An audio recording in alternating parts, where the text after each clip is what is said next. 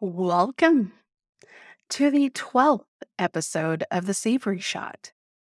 My name is Mika, and I'm your host with all the most. I want to start the show by saying thank you for being here. You could have been anywhere, doing anything, but you're here with me, and that means a lot to me. So thank you. Last episode, I gave a little pippy pep talk about why comparing yourself to others is pointless and bad. As we head into 2023, it's easy to look around at what everyone else is doing and feel like you're not making enough progress, enough money, enough clients, and blah, blah, blah. You compare yourself to other photographers and wonder, why can't you get there too? If you need a little kick in the culo, then head over and give it a listen. But let's talk about today's episode. Today, y'all, my guest and I went deep. Have you ever had one of those conversations where the person you're speaking to has the best kind of energy and you're both on the same wavelength? You feel like you could talk to this person for hours about everything and anything, and they just get it. Well, y'all, that's today's episode. Meet Addie Broyles. Addie is a writer who spent 13 years as a food columnist for the Austin American-Statesman, where she covered home cooking, cookbooks, and food culture at large. Last year, she left the paper to pursue independent media projects, such as a podcast about her experience graduating from high school in a small Midwestern town. Y'all, grab an extra large cup of coffee and a thick notebook, because Addie's episode is packed. We talked about how food photographers can use the written word to improve their art, the vulnerability of embracing freelancing, knowing when it's time to move on from something that's not working anymore, and tarot cards. Man, it got deep, y'all. But before we get into that, let's start the show. Welcome to The Savory Shot, a bi-weekly show where we discuss the intersection of two passions, food and photography. I'm your host, Mika McCook. Every other Wednesday, I sit down to chat with professionals in the industry so that you feast on only the best tips and strategies in the business. All right, y'all, let's get started.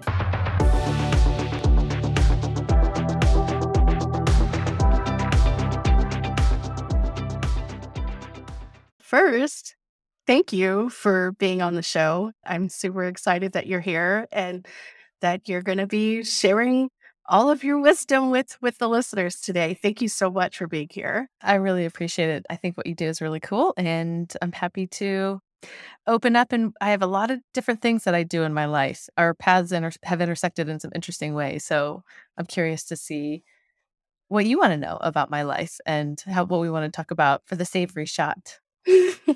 I first learned of you, I'd say in like 2014, 2015, when I was just getting started in food photography. And I got a DM from you asking about my photo that I did a photo for Patrizzi's. I was just getting started in food photography, and you asked if you could put this in the paper. And I said, yes. Lo and behold, it was in the paper. I cut out that picture and I have it framed still in my house. It was such a huge moment for me to see my picture in the paper, and it let me know that, gosh, I think I can do this. I think I can do this. And I called my mom and I told my mom that my picture was in the newspaper. She also has it framed in her house too. And so I just want to start off by letting you know that the impact that you've had on so many people in Austin and the food industry. I don't think there's a single person who does not know you. You're such a connector, and that's why I'm really glad that you're here today, and it's an honor to have you here. I received that. Thank you. If that can be my legacy from my time at the Austin American Statesman, then I'm pretty proud of what I did. Oh, So, yes. yeah. Yes. And it really symbolizes a lot of what my intention became after I had done it for a little while. So when I first started at the paper, I was just a cub reporter drowning, really. I had no idea what to expect from that kind of a job. I didn't even know really about the PR industry. When I was in journalism school, they don't really teach you about PR. So I had no idea that as soon as I started this job, PR people would be wanting to take me out to lunch and invite me to media dinners and sending me press releases. I thought I had to respond to every single press release that was sent to me. I think that's where I first got a taste of this idea that I was a connector. Not necessarily that I was somebody who was sought after, but really that like, oh, I'm going to be meeting people in the capacity of this job and we're going to be having conversations about the industry. My job is not just me interviewing people about what they do so then I can write a story about them. It's going to be talking with food bloggers. That was very new at the time. It's going to be running into a prospective restaurant owner at a food festival who wanted to ask you your ideas about something. The Austin food industry at the time, this was 2008, was just starting to explode. Tyson Cole had been there for a little while and Sean Serkiel, and then all of the people who cooked in those kitchens and then went out and started their own places. Then that was when Twitter started.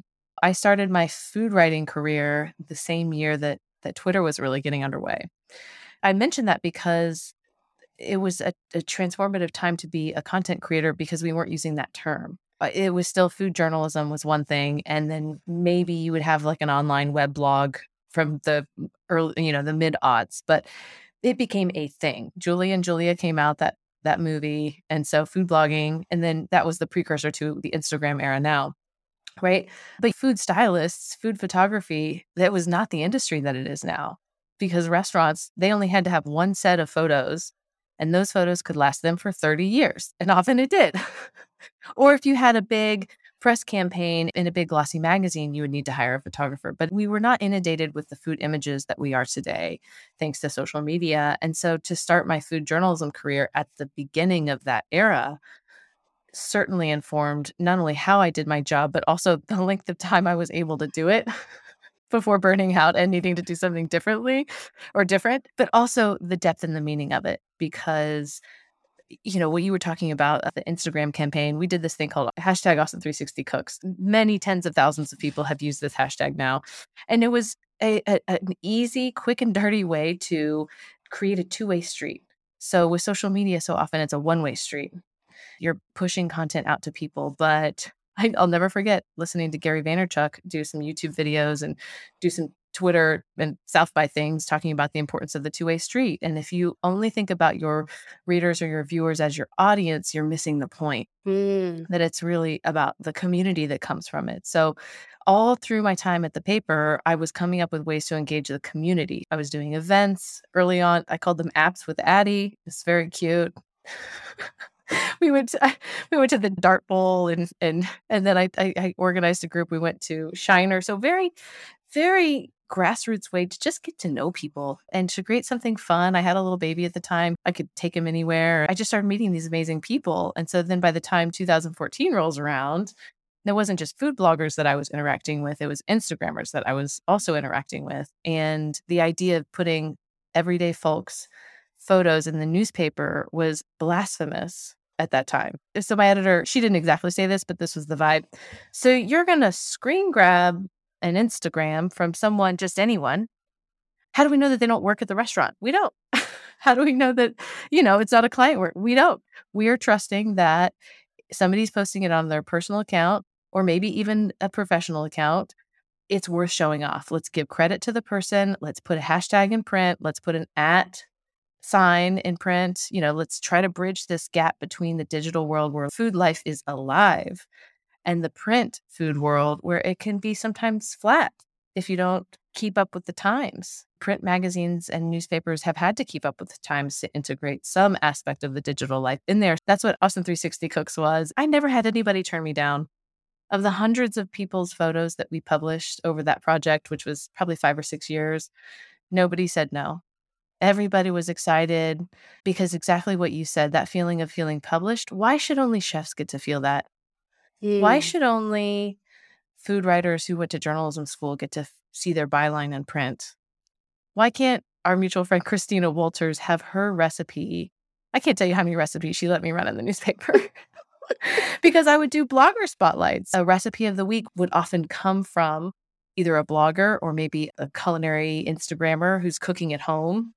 I wasn't even necessarily running recipes. I would even just give like an overview of the food, but I knew there was value in that to the reader.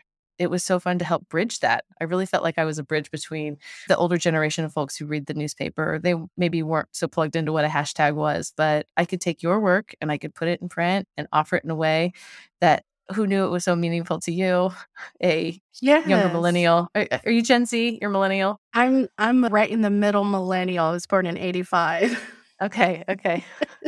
Right in the middle. You bring up such a good point about Gary Vaynerchuk is like the bomb.com, and I love him as well. But you bring up such a great point about social media needing to be a two-way street. It needs to be a conversation because no one likes to be talked at.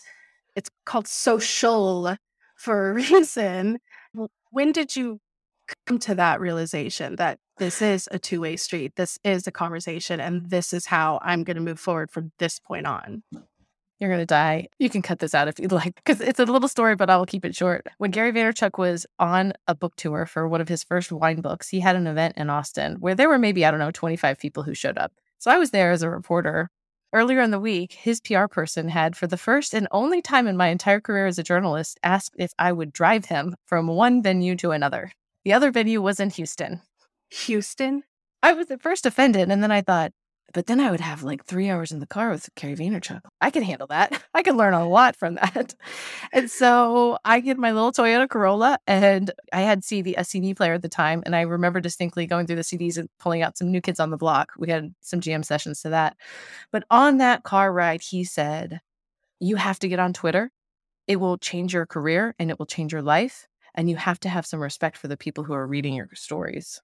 It was so clear. He just had a knowing about the way that he saw the future and the way that he saw my industry. And it was so different than anyone ever talked about journalism in all of my journalism career and my experience. Very little of it was thinking about what the reader might need in terms of information, but it wasn't thinking about what the reader might need in terms of socialization and engagement. Mm. And so when social media came, just what you said about it, there's a social part of it, there's a community part of it, there's an acknowledgement that the Statesman brand mattered to people, that when what do they get so riled up when the paper doesn't arrive on their front driveway? Because it matters so much, right? It was a unique experience to be at the forefront of it. And then everybody caught up, and then I stopped using Twitter. And then a new wave of journalists came into the paper and had much more digital savvy than I did. I could barely make TikToks.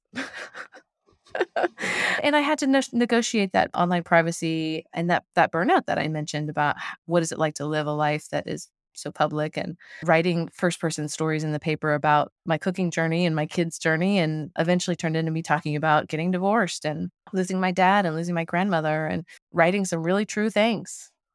I'm really glad I was able to do that and maybe model that for other writers there, or other writers just generally speaking who saw my work there. And I hope I can continue to do this two-way street thing. It's just changed. Twitter is not the primary space where that's happening, but I think Instagram, it really is. But for me, it's also happening in like the Buy Nothing community offline. Explain a little bit more what the Buy Nothing community is. Absolutely. So Buy Nothing is a movement that started up in the Pacific Northwest about a decade ago, when some friends on Bainbridge Island were just like, can we just like have a free market of stuff? Where can we maybe start a Facebook group where we post something that we have to give away, and then somebody else might need it and they can say, hey, I could use it. So that's where Buy Nothing, the idea, kind of started. People have been engaged in the gift economy for millennia, but the Buy Nothing community is a modern way that people are doing that. And so what it looks like today is there are more than 40,000 groups all over the world. There are 80 groups in Austin. It's a hyper-local gift economy. I'm an admin for my group up in North Austin, and there are 1,200 members, and people are giving and getting freely. It's a place where we center abundance. There's very little policing that happens. I'm an admin, and if I have to gently enforce a guideline, it is a place for me to practice nonviolent communication. It's a place for me to practice the principles of abundance that I find so necessary for my own happiness and my own ability to survive and thrive. And it's a good way to get rid of your stuff, and it's a good way to get your own needs met. And it takes it out of the realm of charity. So there's a real two-way street there where if you're only giving things in your Buy Nothing group, you're not truly engaged in the gift economy because it's also a place for you to practice asking and receiving. And Mm. so I could see some parallels there between how I use my local gift economy now and how I might have used Twitter back in the day. The Buy Nothing community reminds me of a website that I used to participate in called, I think it's called Paperback Swap. It was like a book exchange. It's like the free libraries, but it's Mm, done nationwide. mm. And you have like your virtual library. And if somebody wanted a book that you have, you would send it to them postage free. Then someone, if they had a book in their virtual library, they would send you the book. And it would just back and forth, Keep back and forth. going. And Yep. yeah, it's the cost of a postage stamp is the idea. The Yeah. more books that you send, the more credits that you get. And so it's just a nice exchange there. I was so heavily into that for a good hot minute because I went to school in San Angelo, Texas, and there was nothing there. I wanted to read all of these great books that I couldn't find at my school library and I couldn't find at my local library. I don't participate in it anymore, but I had so many good memories, and you could message people back and forth and comment on the books. And it was just this really cool community. But it's the same thing that you said. It's like if you're only asking for books, you're not really participating in the Mhm. group. It's got to be a two-way thing. We're all here for this shared mutual love of books. And it was right at a time where ebooks were coming out and there was that strong movement where like die hard, I'm going to die by the real book and not by the ebook. So it was even more vital for us to stand together and be together. That's a good example of this idea of thinking outside of the framework of capitalism, really, right? And how we used to get our needs met was just to buy things. It's interesting to have transitioned away from the paper into independent projects where I both participate in the capitalistic market and heavily in alternative economies and other ways of thinking and other ways of engaging with people. And honestly, it's a coping mechanism from the 2016 presidential election and pandemic. Like this is this is what a bunch of that shared collective trauma will get you is a strong sense of motivation to do something different. And for that reason, it's an awesome time to be alive, being a content creator. I'm grateful I was courageous enough to move on from the paper. That was such a dream job. There was no other job I wanted at the Statesman, but I also knew it was those golden handcuffs. I could have stayed there forever. And I wondered what would happen if I did stay there forever. That's interesting. Take me to the moment you realized you were ready to leave Austin American Statesman. Well, I kinda had been talking about it for a long time.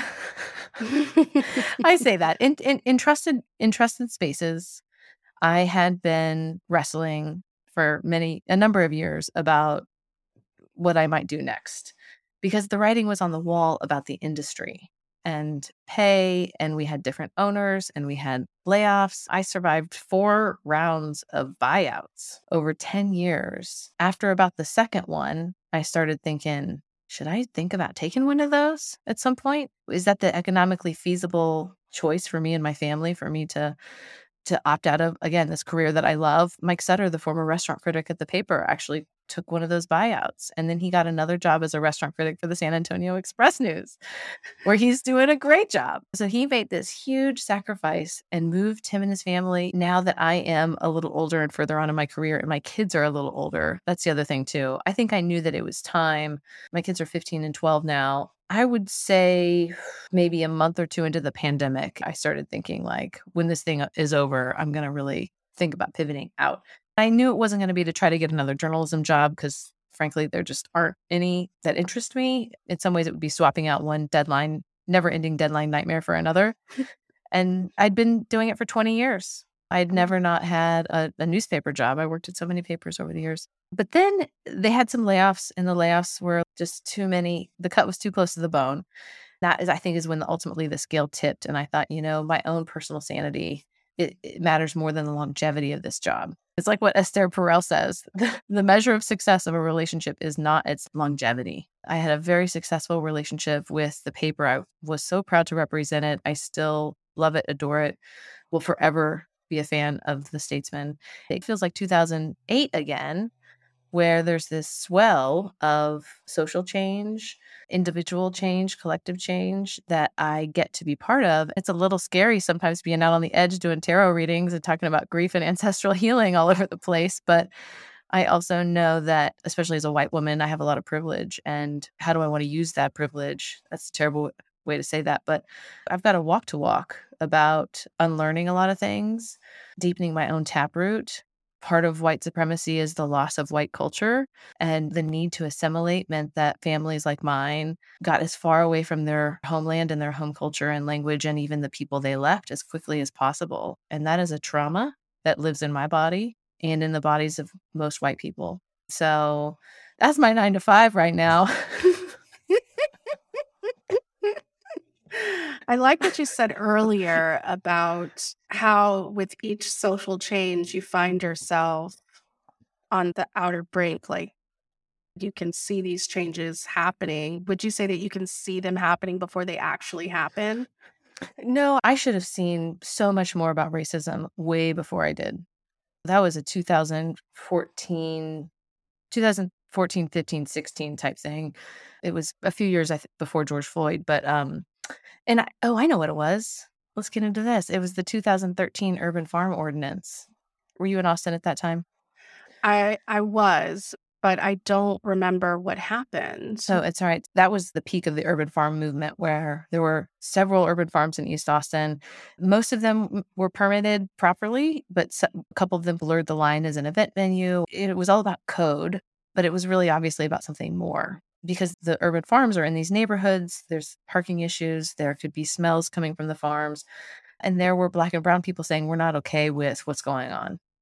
And the predominantly white food industry went up in arms and said, local food saves everything. Look at these beautiful spaces that they've created, that they're improving the neighborhood. And then the question became, for whom? It was a time of reckoning for many white people in the Austin food industry, myself among them. I remember writing a couple of pieces that were pretty scary for me to write because they were the first time I was trying to sort it out.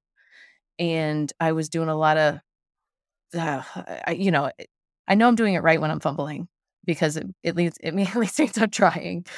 So that was 2013, and then it pretty quickly became apparent that I had a lot of work to do as a person from the Midwest, and I grew up in an all-white small hometown, and yeah, it seeps into you, and it's generational too.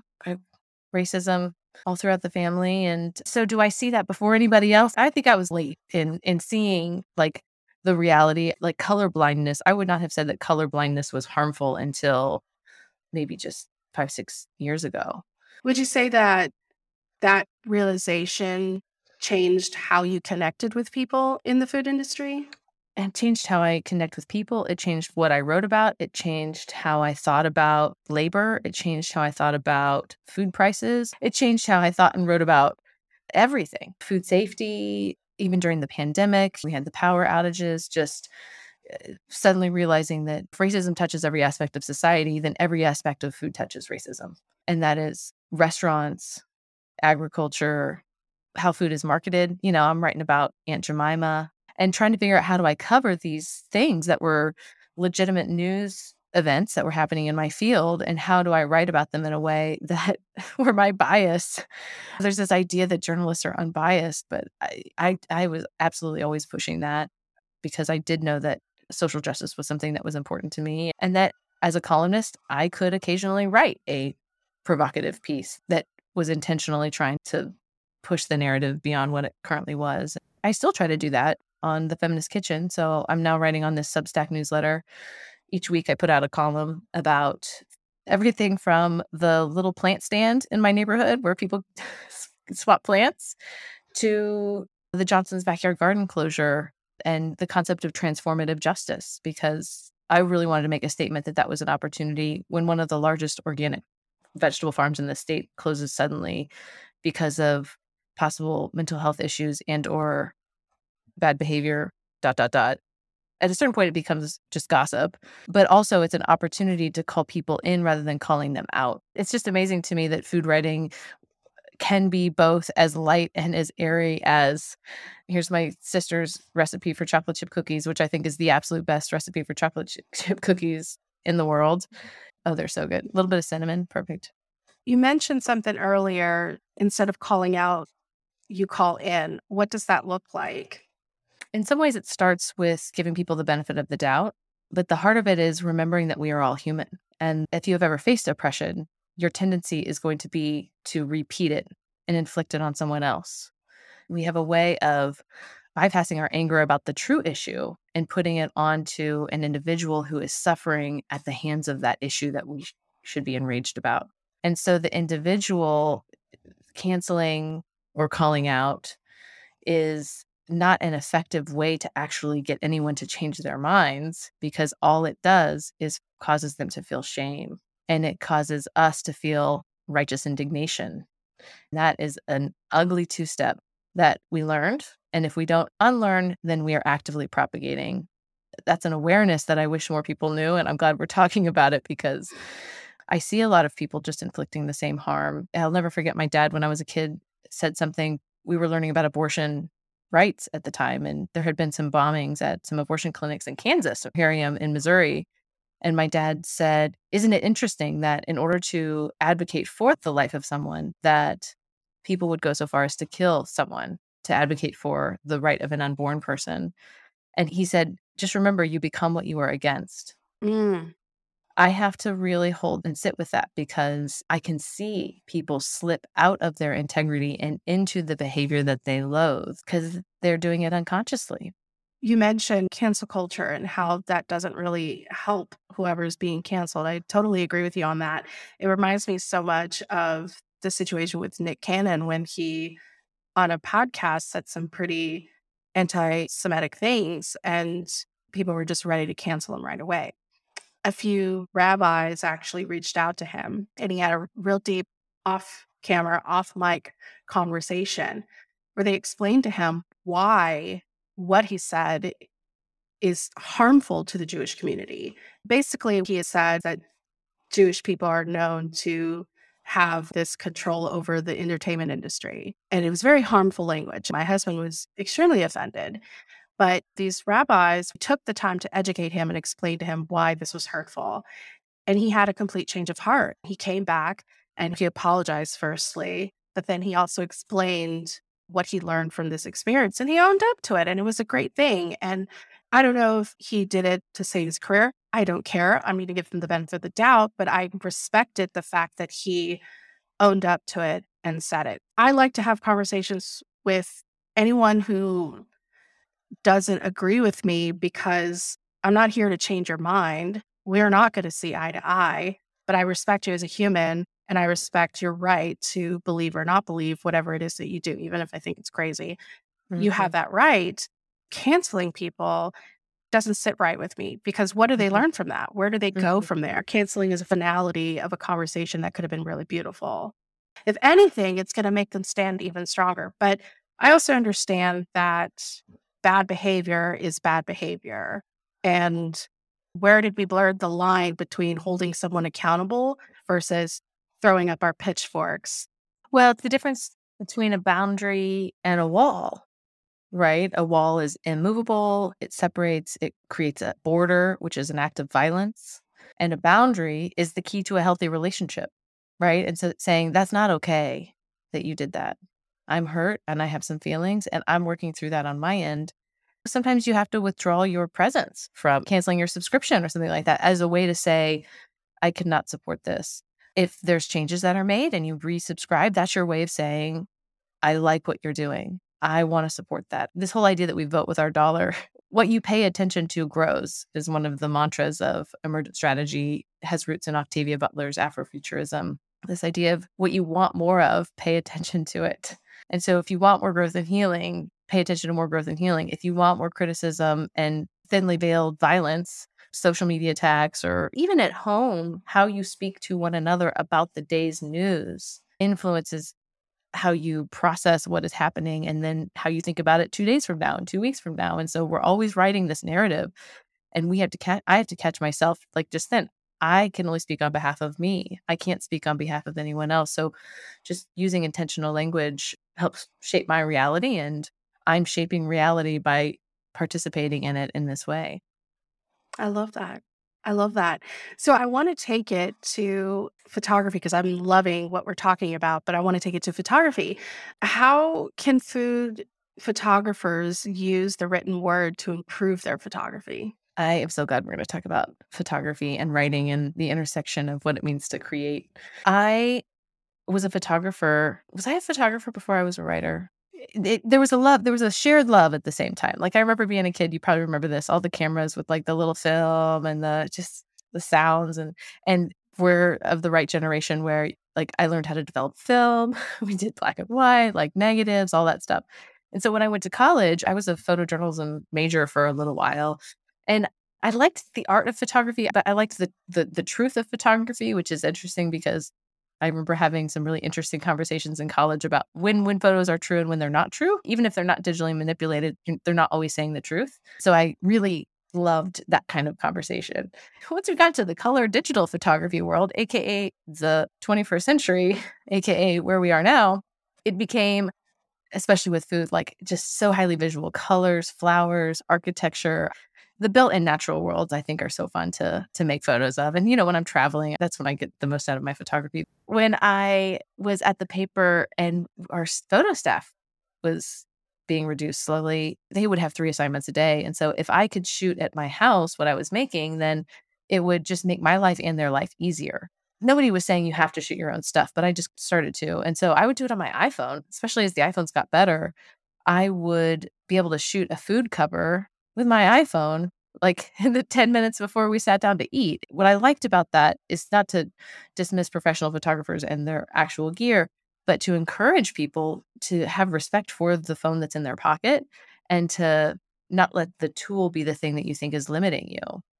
Even though I was doing photography for a long time, it was kind of always on the side, and I knew that there were other people who had some natural talent at photography that I did not have. On the flip side, that I had some natural writing talent that my photographer friends might not have had. So I pursued the writing craft, but I'm really glad that I left space for photography to grow and evolve and then swell. And even to this day, photography is a big part of how I create content. On the internet, you need a photo. Every story has to have a photo. So you would think then that photography is ultimately more important than writing. But what I want to advocate for photographers who are listening to this is that the ability to write a caption for your photo, depending on what type of photography you're doing, but the ability to write a 1 sentence description of what's happening in your photo. And then if you have 10 frames, 10 different cut lines for each photo is an art and a skill, and it adds value to your work. If you're shooting an editorial spread, a magazine may or may not write their own captions, cut lines.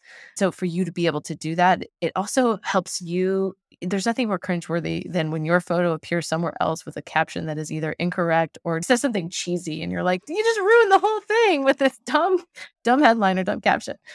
I follow a lot of photo accounts, and a beautiful image is a beautiful image. But man, when I look down and I don't see a single word written in a caption, my heart breaks a little because I know that photographers are trying to say, my photo speaks for me. I shouldn't be speaking because I want the image to say everything. And I want to say, can we use an and here? Like your photo says so much. And what is the thing that you were feeling? What was your experience when you were making that photo? What thing did that make you think about in your history or about your future? Or what metaphor do you see when you see this spider web glistening in the sun in a certain way? That's like the art of Instagram now. If I make a pretty picture, getting to think about how can I add meaning to this photo? But that's an art in itself. And in the modern era, you have to have this multifaceted skill set. If you're going into a shoot and you only do stills and you never do any video, that's going to last for a little while, but it's not going to last forever. Even the staunchest, I only do photography people have now added video because they have to. But being able to write emails clearly, being able to say thank you and use words and share something vulnerable from yourself about how you were changed by somebody purchasing your photo, or you're writing copy for your first show. You've got your first show coming up. You have to have words that say when it's happening, where it's happening, who's invited, who's welcome, why you're doing it, what's it about. So you can't just do this minimalist, like 2 p.m. address, that's it. People it's like the yin and the yang, like the black and the white, the writing and the photography, I think are so complementary that it's dangerous for either people who do either to not do the other. I agree with you wholeheartedly. A point that you bring up that's so great is where you talk about the caption. and how it's like so minimal. And you're like, well, how am I supposed to connect to this? Something that Jasmine Star, I don't know if you're familiar with Jasmine Star, but she appeals mainly to like wedding photographers, business coaches, but she runs a company called The Social Curator, and they provide you with captions and photos and things like that.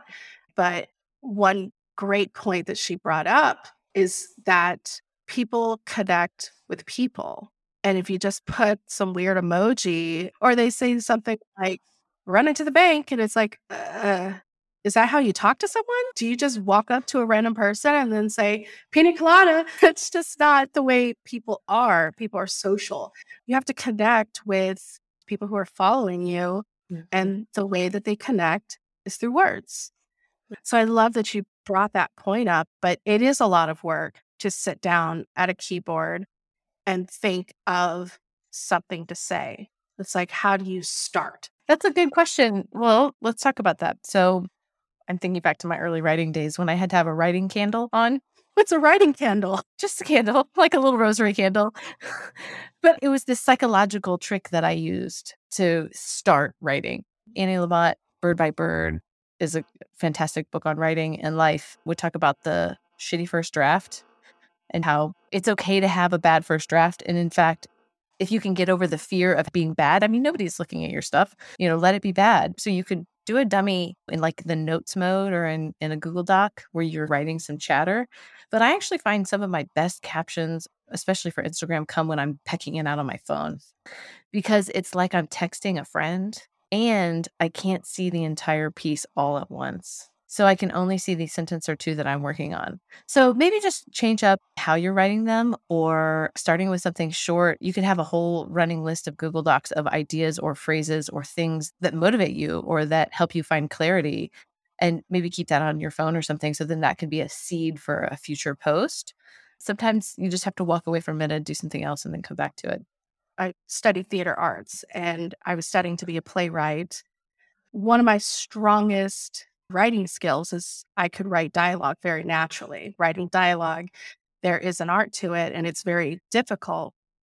What I do is I would just talk and record myself. And I would like improv scenes in my head. And I record that and I'd go back to my computer and I'd listen to it and I'd write out what I thought sounded great. So that's what I do with my captions. I record myself with my voice memo. What are some things that people don't know about writing about food? How much it intersects with a lot of the things we've been talking about.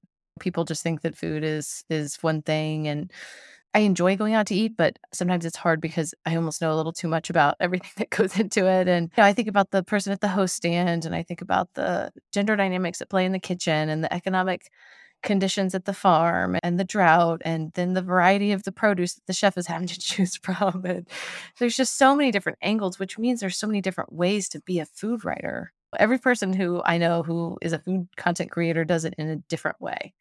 Or if you're wanting to maybe get more into food or take it on as a side hobby, I really want to encourage people. It's not too late to start a food blog. It's not too late to start a food Instagram account or a TikTok or a YouTube channel or what have you. If you have something to say about food, then say it, because what you have to say about food is not what anybody else has to say about food. And it's nice for me to not be talking about food right now. Like I do very little food writing. Most of the food writing I've done recently has been about agriculture. I'm ready for other people to be telling those food stories. And so for me, now I'm writing about grief and gardening and parenting and travel and the generational healing stuff. This is actually, it's an Instagram story, not a Substack story, but I posted this Instagram of all the blue sponges that I had accumulated underneath my sink. I don't know if you learned this habit growing up, but I learned that when the sponge is like half used, you throw it underneath the sink and then it dries out and then you use it for cleaning like the toilet later. So I was cleaning out that cabinet and I pulled out probably 10, easily could be 20 sponges. And I took a photo of them and I put them on Instagram, and it was ugly. It didn't look good in the grid. I didn't spend any time styling it. It was dirty sponges. I got more comments on this post because what I wrote was I tapped into the truest true thing for me. I wouldn't have even posted it if I wasn't going to post the story, because the story was I am a granddaughter of a woman who grew up during the Depression. And in my family tree is a frugality and a sense of maintaining and conserving your resources. That is a hard habit to break. And if you recognize these sponges, I see you. And thank you for seeing me. I had so many people comment. I couldn't believe I had 50 comments or something on that post with people seeing themselves in both what I had posted visually and what I had said with my words. Look at what a specific example that was that turned out to be universal. So I always encourage people that I don't know if the same is true in photography, but especially in writing. Annie Lamott talks about like the 1-inch picture frame. If you're looking at this 1-inch picture frame and I'm wearing a little necklace and you zoom your 1-inch picture frame right over the necklace, I could tell you a whole story about me, about culture, about society, about being a woman in America through the necklace. So if you feel overwhelmed about what to say, or maybe even what to shoot, narrow your focus and say something that is not just true, but that is even truer at a deeper level. And people will respond. You mentioned something really great about making whatever it is that you're writing universal that so many people can connect with. My former food blog, I said, I used to work at Johnny Rockets and they put cheddar cheese on apple pie.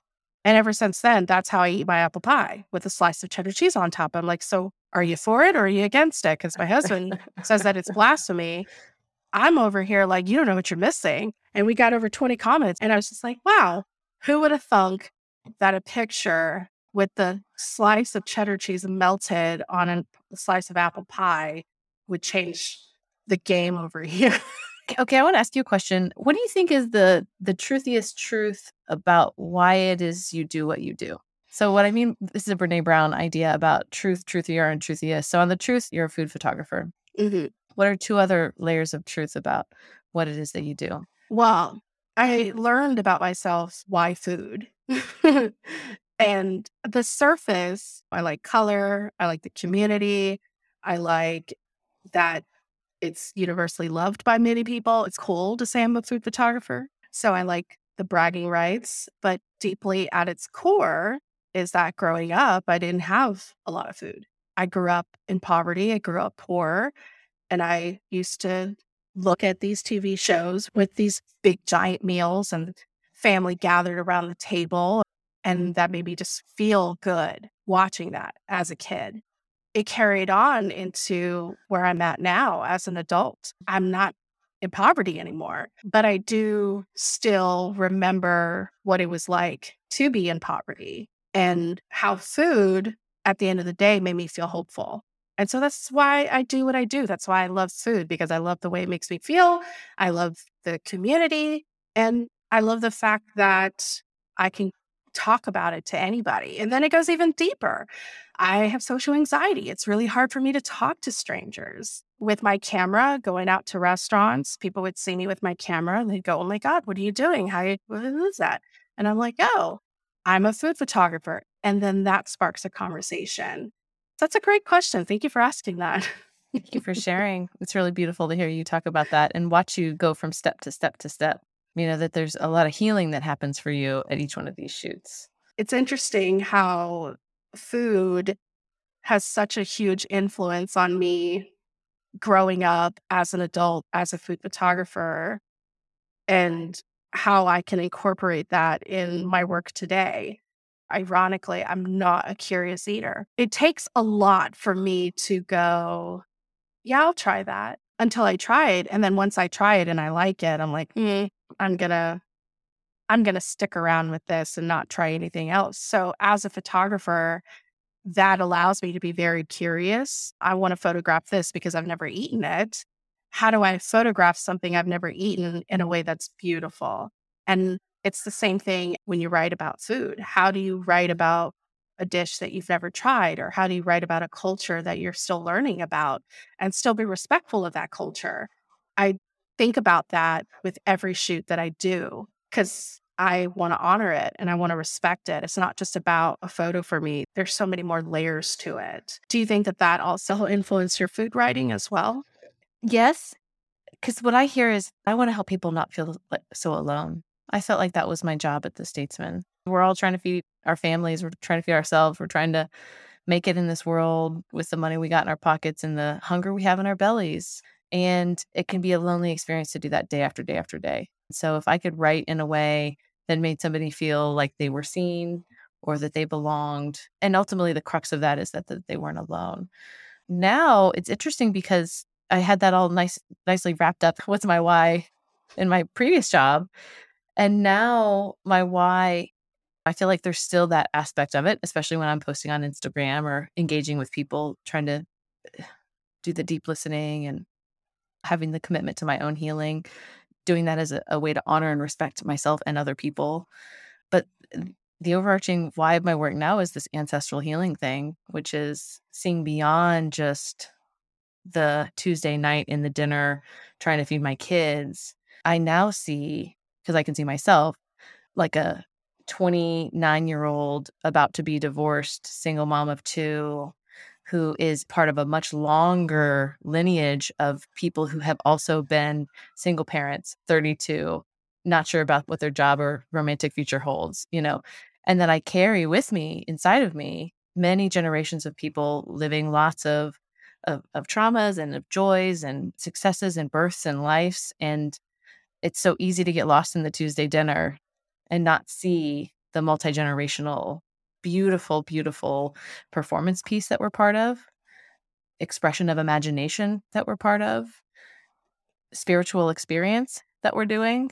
So if I can write about that journey of taking one step further back and maybe even slowing something down in my life, leaving my job that was very high paced and doing things like dog walking. My dog walking part of my career now is very much part of this healing work where I can make money with my body and not my hands, which is it's a privilege that I haven't used my body in that way. I've done some restaurant work before, but for the most part, I make money with my hands and my head and my typing hands, my tick, tick, tick hands. And I needed a break from that. Part of that was I needed to get a right-sized sense of self about what labor meant. As a person with a college degree, is just held up on this pedestal and do this kind of work and have this kind of job and have this kind of 401k, and then you'll have this kind of status in society. When you get that, you tend to look down at other parts of society and you lose your compassion for them. And so having a job that is as menial as picking up dog poop, it's such a joy to do because, well, it's a choice, right? And to be able to choose that as a job, I feel so lucky that I get to piece together this new career, but I want to bring in a level of intensity to it, intentionality and intensity to it, right? By talking about it in this way with you, by going to dinner parties and saying, I don't have all the answers. It's been a humbling journey, but it's an exciting one. You mentioned something earlier that I want to touch on. You had mentioned about being multifaceted. Why do you think it's important to be multifaceted in today's industry? The economy demands it. And I think our inner selves demand it. You're so much more than a food photographer, right? You have many aspects of your personhood.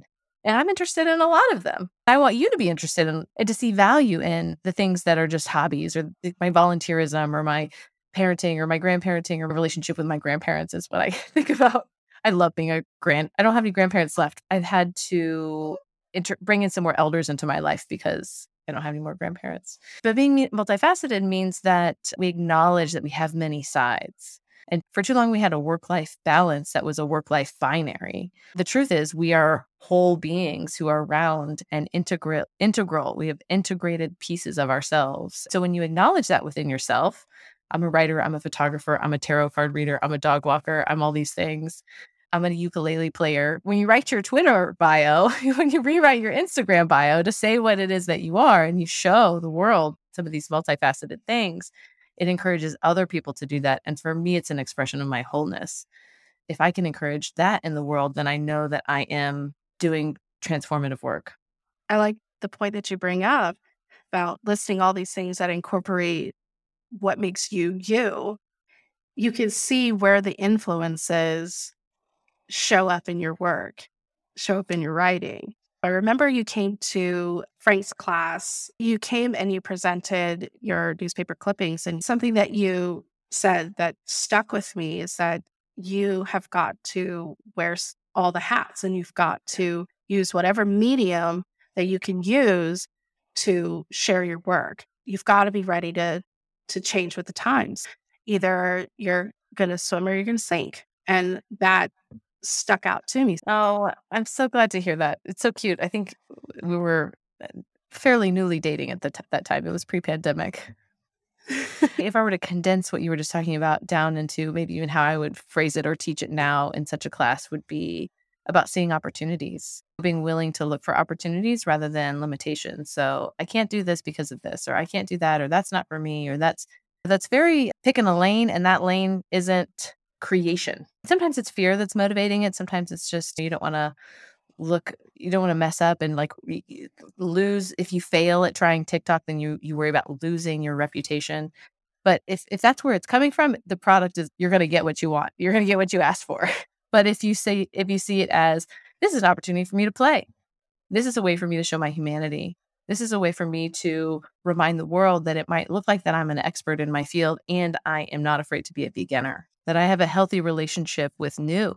If it doesn't work out for you and you don't want to use it, then don't use it. There's no harm in trying something out and then pulling back from it. That is one not helpful thing that we do in our culture is think we start something and we have to carry it on forever. And I'm the worst about this because I have a really hard time of stopping and saying, all right, we're not going to do this anymore. They're all opportunities to connect, and it's going to be a different audience on each platform. And you might even have something different to say on each platform. And that is a really neat thing to explore where you have maybe a more playful self on one platform and a more professional self on another. I'm actually trying to streamline those where I have the same voice across all the platforms, but people are at different places in their careers. So it makes total sense. You mentioned something that popped out in my mind. Everyone should be seeing these opportunities. Do you think food photographers should be looking for opportunities or making opportunities? Ooh, that's a really great question. Yeah, both. Yes. And also redefining opportunity. I would spend some time thinking about that. What are the existing opportunities that are out there? What are the opportunities that I know I can make by hustling, going out there, giving my card, marketing, traditional marketing? And then how can I use my God-given imagination to think about opportunity in a new way so that everything that's happening in my life can feel like an opportunity?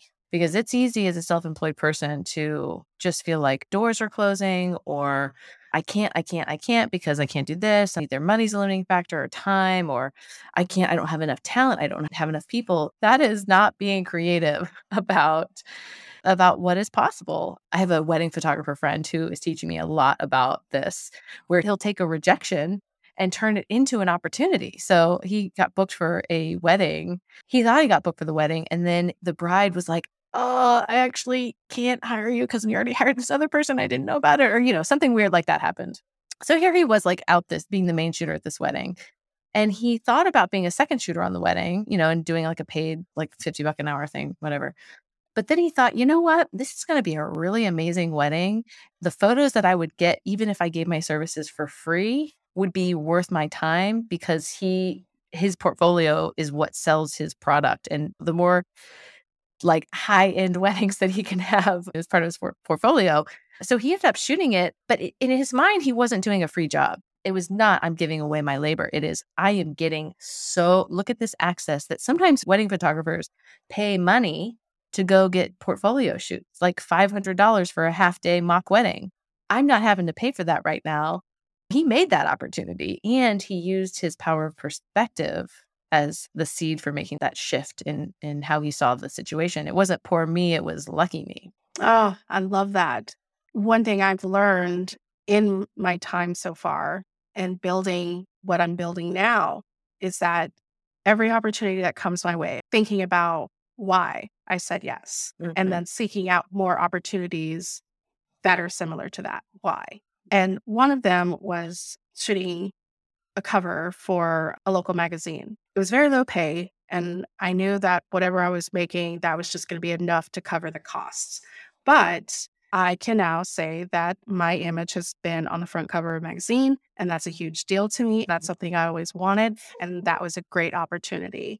You didn't get paid very well, and you know that you might not necessarily do it again, that they're not just going to keep getting you at that low rate. You were getting a lot out of that. Did Frank ever tell the first, I'll give you the second one for free comment? No. He loves that one. When people ask him to do like, oh, well, can I have the first one for free? And I'll pay. He's like, how about we do the second one for free? You pay me for the first one. We'll throw in the number 2. He has so many good business quips like that. I have been doing some consulting work, and some of it is also like mentor-mentee work. But because of my digital skills and all that I bring to the table, there is also some consulting we're kind of getting closer to doing some consulting. But there's also a lot of co-learning that's happening. All year, I've been having these conversations and learning so much from them, and also knowing that vibrationally, I can feel when it's starting to shift into where I would be needing to get paid to go deeper into that subject or to do any actual work with it or. So I want to encourage people to find that in themselves about where is the line between you're at a party and you want to take some fun pictures of your friends. At what point are you turning into would it be a paid gig, right? If you're bringing kit, you're bringing lighting, all that stuff, don't go that far, right? For me, it's what can I give away for fun and for free? Because if I can't give it for fun and for free, then I shouldn't be giving it. And if I don't have it, I can't give it. If I don't have the time, then I shouldn't be giving it. If you can get in touch with where that lives in your body, that line, that will help you make those decisions about when you do pro bono work, when you, like your friend is getting married and they want to do it on the cheap and they ask you to do their wedding, right? It might be the right time and the right place and the right circumstance where you make that call and you know it. And there's going to be a time when you tell your very best friend, I have to charge you my full rate. Yeah, I totally connect with what you're saying. If a brand reaches out to me and they're like, "Hey, we want to send you some products in exchange for a post," and they have all of these conditions. We want you to say this. We want the pictures to look like this. And I'm like, okay, that sounds like a job. So here's my rate sheet and let's have a conversation about that. That asking thing, this comes up with my tarot readings a lot, where I love having tarot cards out and about and being playful with them and letting people feel them and try them. But very quickly, it can turn into me offering readings for free. And so my line for that is, if it is a free reading or if it is something that there's not going to be any money exchanged, I let them pull them and I let them read the card. I just ask them leading questions. What do you see here? What does fire mean to you? Or I'll give little clues about what the cards mean. That's so terrible. Or I'll just say, here's the guidebook. Because then they also see that tarot is, there are a million different guidebooks. There's some ideas about what the cards mean, but it's really about the tarot reader and the spirit and the wisdom traditions that they embody and bring to the reading. And so I do that in every room I walk into. When there are cards involved and where I am dropping nuggets of wisdom with them, it's going to be a paid situation. Speaking of your tarot card business, tell me more about that. Why that name? Yeah. I started reading tarot probably about 4 or 5 years ago. I actually was listening to a podcast for a number of years before I started getting into the cards themselves. So there's this great tarot podcast called Tarot for the Wild Soul. If anybody's interested, it's a great way to get started. And then picked up some decks, and they were really helpful for me during the time when my dad was really sick. Then in the transformative year that followed, I can remember pulling the death card and thinking that I was excited to pull the death card. I was like, oh, yay. And I realized that that was perhaps a unique expression after pulling the death card. And it also spoke directly to what it is that I wanted to talk about, which was particularly healing from codependency and living with grief. And my own journey towards being in a healthy relationship, some old parts of me had to die. I had to become a new person in some ways, how I am in relationship with other people. And then losing a parent is a transformative experience that if you're lucky, you bury your parents rather than the other way around. That's how it's supposed to go. So being able to be at a place of acceptance with that, a ton of grief work. Just will say generally that Hospice Austin is a wonderful resource if you're dealing with grief. They have free classes and support groups for loss of parent, loss of sibling, 8-week, once a week kind of things. It's free. Even if your loved one did not receive care from hospice, they offer bereavement support. So there's lots of free support that's out there for grief work. There's a really wonderful book called Notes from the Wild, that's at the Wild Edge of Sorrow. I have an occasional blog on don'tfearthedeathcard.com called Notes from the Wild Edge, living on this wild edge of having grief be part of my life on a daily basis, flows through how I read the tarot. And I feel like has been an amazing experience to get on the other side of being so fearful of loss and change. If I can use the cards to help other people in their journeys through loss and change, then it just feels like yet another way that I can be of service. It's interesting to charge money for something that feels like a spiritual practice. It's not therapy and it's not church, but it's some kind of weird in between space. I'm getting better about being okay with the gray and the in between. And letting things evolve and change. And so the tarot practice itself evolves and changes. I did my first corporate tarot team building session for an advertising agency in town. I brought my cards and they told me their conflicts that they had been having with some of their clients and internally. And then I used some cards to explain some ideas about how they could possibly change their perspective about the situation and find some learning and healing, because life and work are not as different as we think they are, and the tarot speaks to all of it. So I've done some weddings, but I do a lot of one-on-one readings just via Zoom, and those are lovely. I started doing Airbnb experiences so people can hire me. If you're visiting Austin, you can come and we'll like do tarot on the Pfluger pedestrian bridge or at Zilker Park or at the top of Mount Bonnell or you name it. You mentioned earlier about how you're getting more comfortable with the idea of charging for your tarot readings. And I totally understand that. A lot of photographers struggle with that part. It's like being the artist versus being a business person. You feel icky, and getting to a place where you don't feel that way, that's something that is just super duper duper hard. One thing that's weird about the tarot is that it's hard to show proof of anything, right? It's something that you feel and experience, not something you can see or even replicate. It's interesting that it's like what I'm offering to people is an hour-long space to dig into things that you don't usually do. And podcasting is an example of that.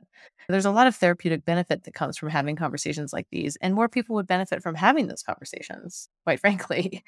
And so I think that in the future, we will actually see some kind of paid podcaster, not therapy exactly, but something that is beneficial to, but it's like, who's paying whom? I don't know. It gets really interesting. Like if I were recording my tarot sessions, and then you wouldn't do that because of all the sensitive nature of the stuff that comes up. But Esther Perel figured out how to record a therapy session and make it meaningful to people and anonymize it and keep it a safe space and uphold the integrity of the industry. So, yeah, it'll be interesting. So I want to take it to my last question. In your interview with Enlight, you talked a lot about grief healing and ancestral healing and going through the mourning process of losing your father and the work that you did. What did you learn about yourself during that process? I feel like I finally got to know myself. I think about it in context of the tarot, where there's a fool's journey that goes from the fool all the way to the world. And from fool to world, you experience death. Well, first, it's like strength card, Wheel of Fortune, you get to death, and then you get to tower. And then you finally get to some sort of healing resolution type thing. But you can't get to the end without going through all the mucky parts in the middle. And I've learned so much from those parts. I wouldn't trade that knowledge, that understanding, that sadness, that grief, the wailing, the pain. I just wouldn't trade any of it. I love what I've learned through this process.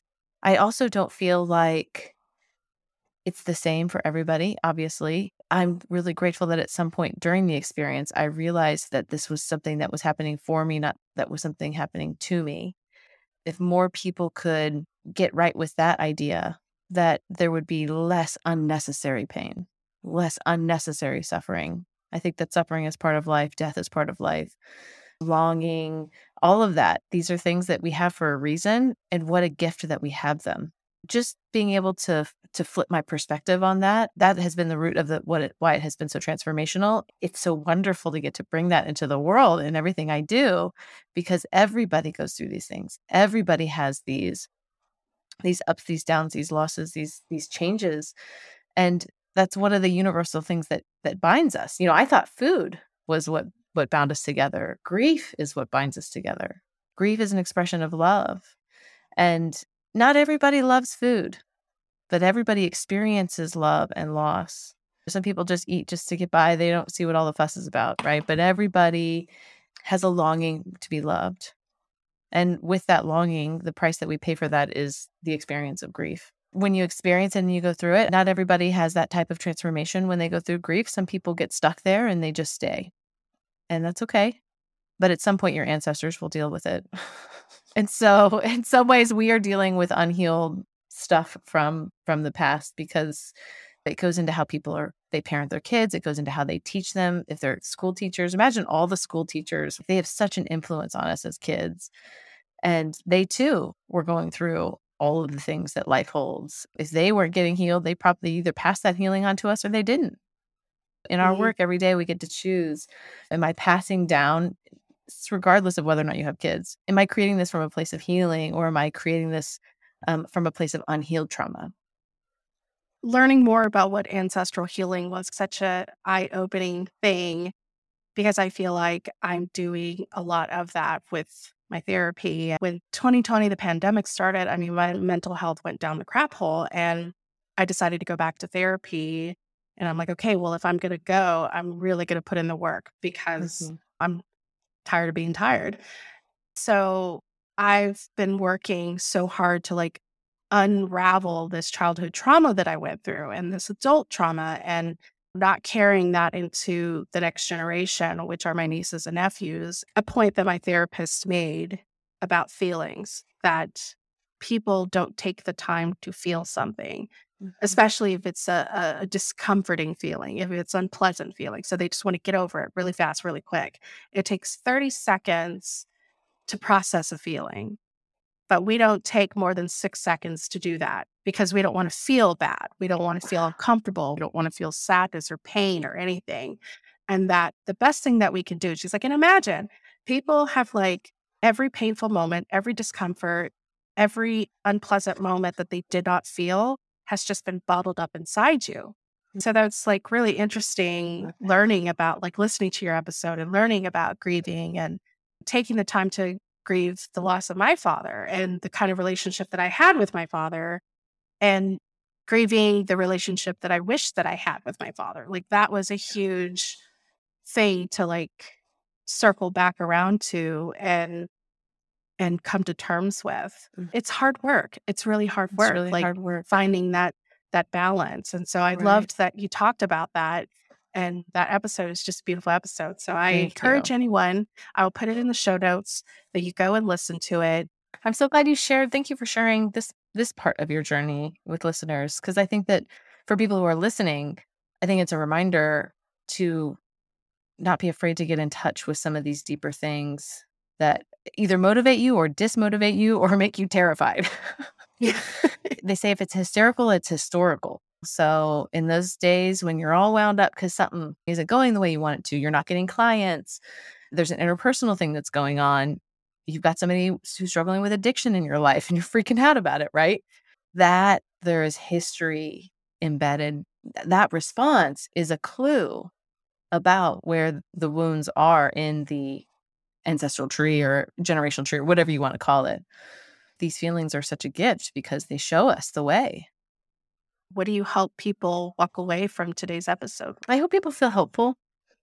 We live in a time that can be scary with the economic stuff that's going on and the war in Russia and Ukraine and just a lot of uncertainty. And it can be easy to let the shadows get the best of us and overshadow the light that is within each of us. It's just easy to lose hope. And I want people to know that there's so much good stuff that's happening out there. And it's just a matter of looking around. When you see the good stuff, focus on it.